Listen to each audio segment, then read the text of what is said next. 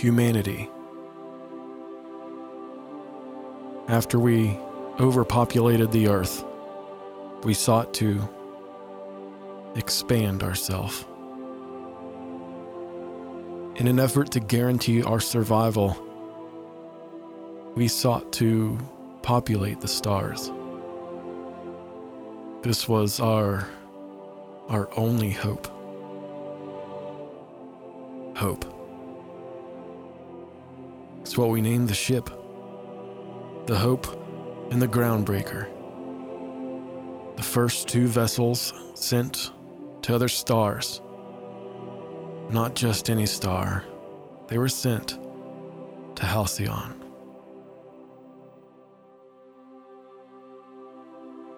The Groundbreaker did reach its destination, but the Hope did not. Everyone who arrived at Halcyon on the Groundbreaker believed the Hope to be lost, along with all of its passengers. In 2285, Captain William Hunt, the Hope, left Earth to begin its journey to Halcyon. Hundreds of thousands of colonists were put into stasis for what was planned to be a 10-year travel, and a small crew of 24 would stay awake to maintain and pilot the ship. But in 2294, only 9 years later, there was a malfunction. The skip drive, a device that allows spaceships to fold the space-time continuum and leap through space rather than between it. After 9 years of travel with the skip space drive, the Hope suffered a malfunction, rendering it no longer capable of faster-than-light travel. With no way to fix the skip drive, the Hope would have to complete its journey with only sublight engines, extending the travel time by an additional 26 years. With only a year's supply of rations left, the ship and its crew was fated to starve to death unless they could find a source of food. With the threat of starvation, the crew's relationships had begun to deteriorate. The first mate and wife of the captain unsuccessfully attempted to grow tomatoes aboard the ship to feed the crew. Around the same time, the ship's chief engineer would begin to feed himself by cannibalizing colonists he brought out of the stasis. He would eventually confess to the captain, hoping he would support a plan to feed the ship's crew by cannibalizing these colonists. But rather than support this engineer, the captain had locked him in the ship's brig for his crimes. Unbeknownst to the captain, this engineer's plan was gaining the support it needed from the members of the crew. The ship's medical officer was an early supporter of this engineer's plan. He tried to convince the captain by telling him the plan made sense. The crew did the math and deduced that they would need to eat about 10,000 of the colonists if they were to survive 26 years before reaching Halcyon. This led to mutiny. With starvation worsening, the crew took increasingly brash actions. Some unknown supporter freed the engineer from the brig. Later, the first mate, desperate for food, ate a small piece of human flesh offered to her by this engineer. Fueled by starvation, she found the human meat was delicious. She also feared that as her starvation worsened, she would join the cannibals, or what they became to be known as. In her personal quarters, she decided to take her own life rather than be forced to choose between starvation or cannibalism. With the captain's authority being undermined and his first mate dead, the crew entered a state of open rebellion. In a bid to combat these cannibals from harming any remaining colonists, the captain locked down parts of the ship and sealed access to the hibernation storage bays. Additionally, he sealed himself in the ship's bridge along with his navigator. Before the hibernation bays had been locked, a custodian sought to hibernate himself alongside the colonists. He figured if the ship did reach Halcyon, he would be woken up. It didn't take long before the captain and his navigator could hear the engineers, the cannibalists, and hear their supporters start to use drills to open the sealed door to the hibernation storage. When the drills stopped, they feared it was because they had gotten in. When the captain left the bridge for the final confrontation with the cannibals, official records of the event begin to shift. There is no concrete record of what happened during the captain's and the cannibals' confrontation. It can be assumed that the captain killed many of the cannibals and then succumbed to starvation. This is due to there being no record of either the captain or the cannibals surviving, and because far few colonists were missing from the Hope than the crew would have needed to eat to survive. It was believed that the captain's last wishes of defending the remaining sleepers was a dying wish that was granted. Ultimately, the entire crew would die either by killing each other or starvation. This meant the only people alive on the Hope were in stasis, and there was no one there to wake them up. Finally, using only their sublight drive, 2320, almost 30 years later, the Hope would finally reach its destination in Halcyon. The Halcyon Holdings corporate board discovered the ship as it was adrift. It floated into the system. The colonists that had been so much time in stasis aboard the Hope could no longer be safely revived. The Holdings board decided to hide the ship's discovery for fear of public outcry to help the colonists. They moved the Hope into the orbit of the ice planet Typhon, where they intended to abandon the derelict ship indefinitely. During this time, our hero, Phineas Wells, a scientist working for the board, learned about the fate of the Hope. Wells was frustrated that nothing had been done to save the colonists. He was confident that with research and experimentation, he could devise a way to safely revive all of the colonists. There were hundreds of thousands of them aboard the Hope. He sought consent from his superiors to begin the needed research on long-term hibernation revival, but he was denied. Undeterred by this decision, he decided to begin researching on his own, without the board's knowledge or consent. He began to secretly remove hibernating colonists from the Hope and brought them to his lab to experiment on. When the board eventually found out, he was branded a murderer and a criminal. Despite this, Wells continued to research while evading the authorities.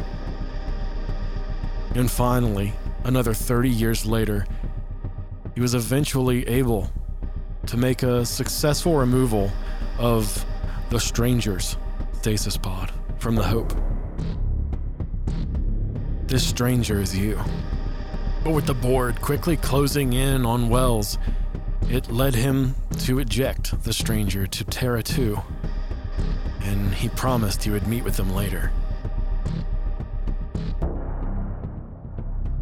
So, you're the only survivor of a ship that has been in drift for almost 100 years. You don't know your name because of the deterioration effect of the stasis. You land on a planet and are told to meet somebody. Unfortunately, your drop pod landed on this somebody. And this is the beginning of the story of the Outer Worlds. The Stranger.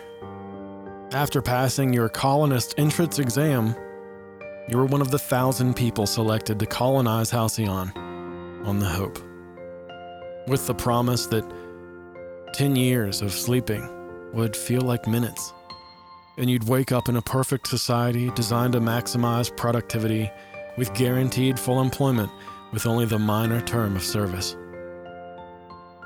As you embarked on the Hope, the second colony ship bound for the Halcyon system, a skip drive malfunctioned, and you then slept for almost 50 years. You notice that you're quite skilled at brandishing a weapon. Phineas Wells mentions that the Hope was full of geniuses, engineers, and scientists. However, the aptitude selection implies that the stranger was not one of these people, or at least not formally. Despite all of the assurances of the board, of the promises that were made to the members of the stasis pod victims of the Hope, that they would exit to a perfect world, a perfect society, this was far from true. Life in the colony was very far from perfect, the main problem being slow and subtle starvation of the entire population due to the food being too low in nutrients. To counter this, the board commissioned their chief scientist to develop any means necessary, such as a powerful appetite suppressant derived from a local species called a raptidon. This suppressant was supposed to be used in the form of toothpaste and would allegedly allow to reduce the amount of resources that people consume, thus winning time from the scientists to devise a more permanent solution.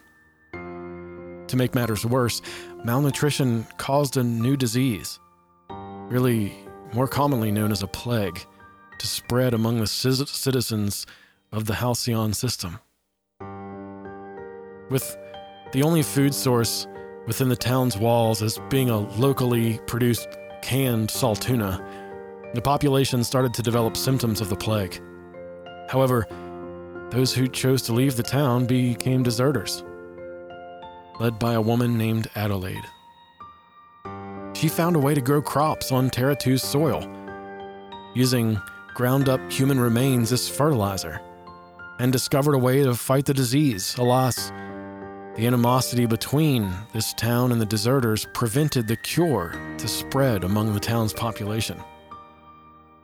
Another problem for the board was their first failed colonization attempt of the planet Terra 1, now known as Monarch.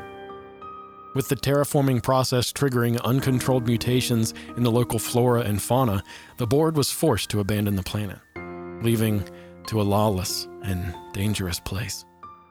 Only criminals and monsters dwelled there, and so it became known. The harsh red dot, known as Monarch in the night sky, was truly a living hell in the Halcyon system. But this is now the life that you live.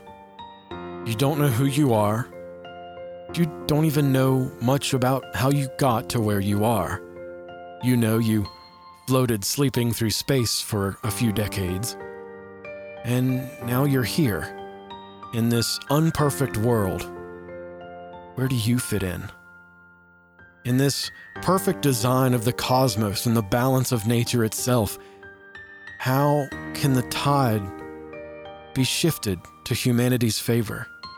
The home that we left because we couldn't survive. And we find that this desire to survive is fleeting. Everyone and everywhere is fighting for their lives. Welcome to the Outer Worlds.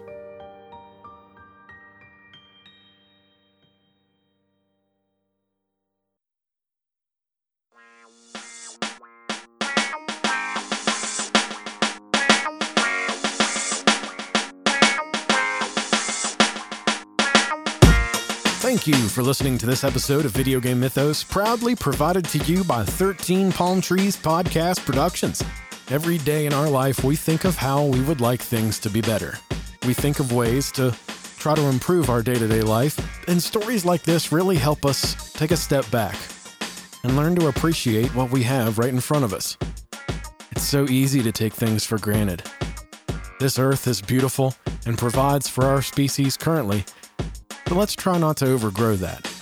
In the same regard, and on a more personal level, sometimes you might not be comfortable with where you're at because you're hungry for more, because you feel like you need to get out there along the stars and explore what's there.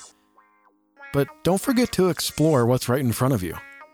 Sometimes the shiny thing in the periphery can be overseen by what you're focusing on in front of you.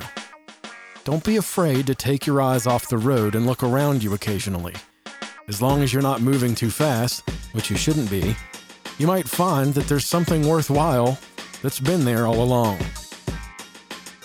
This life lesson is provided to you by the Outer Worlds. I want to thank you for listening to Video Game Mythos.